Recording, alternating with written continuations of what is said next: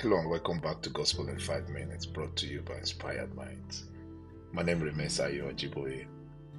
I know I might have said welcome back, but if this is your first time, we are really excited about you. And we hope it's not going to be the last time. We want you to be blessed. We want your heart to be inspired. And we want you to, more importantly, find the need to share this with other people, because we believe that everyone deserves the gospel truth, even if it's just for 5 minutes.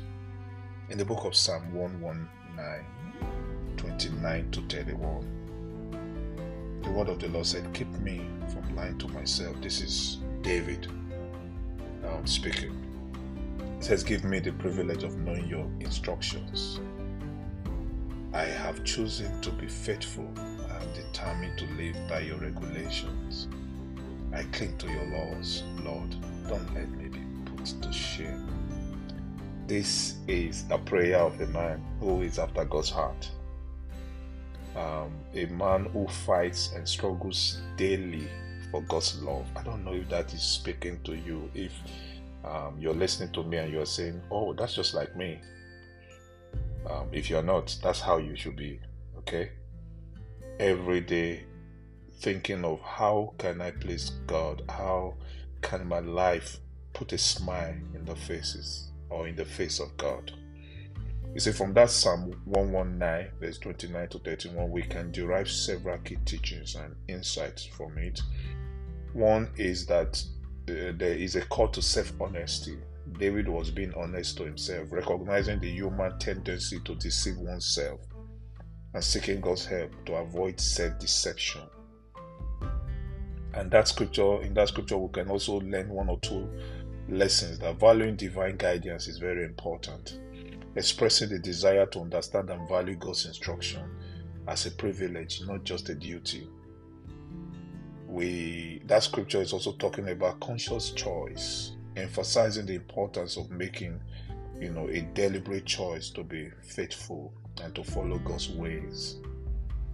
That scripture, I can also say that it points to commitment to God's command, showing a deep commitment to live by God's laws and regulation, indicating a heart fully devoted to His teaching.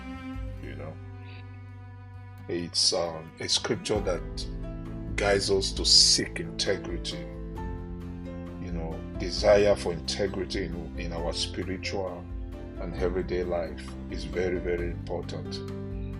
One of the beautiful things about David is his fear of disappointing God. I don't know if you found yourself in that position. You just fear to disappoint God. I just don't want to I don't want to hurt the Lord. Why will I do this and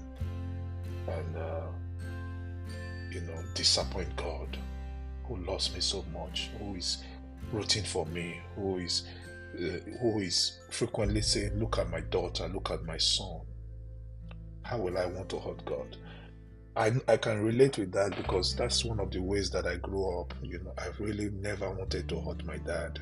I wanted to do everything right. I wanted to be a good boy. Sometimes it doesn't always work that way. Sometimes I drop the ball, but most times I just wanted to preserve the name of the family. I didn't want anybody to say, "Oh, that's Ajiboye's son." No. "Who did that horrible thing?" No, I didn't want that. So let's think about daily actions in response to that scripture. Reflect and pray. Regularly, examine your thought and action and pray for honesty and strength to follow God's guidance. I also want to encourage you to stay committed. Consciously choose to adhere to your principle and God's teaching in your daily life. Lastly, I want to encourage you to learn from mistakes. You see, when you fall short, when you drop the ball, acknowledge it, seek forgiveness, and use this as a learning opportunity to grow and improve. See, the most important thing is to have a heart that is committed to please God. I remain Ayo Ajiboye, and this is Gospel in 5 Minutes. God bless you.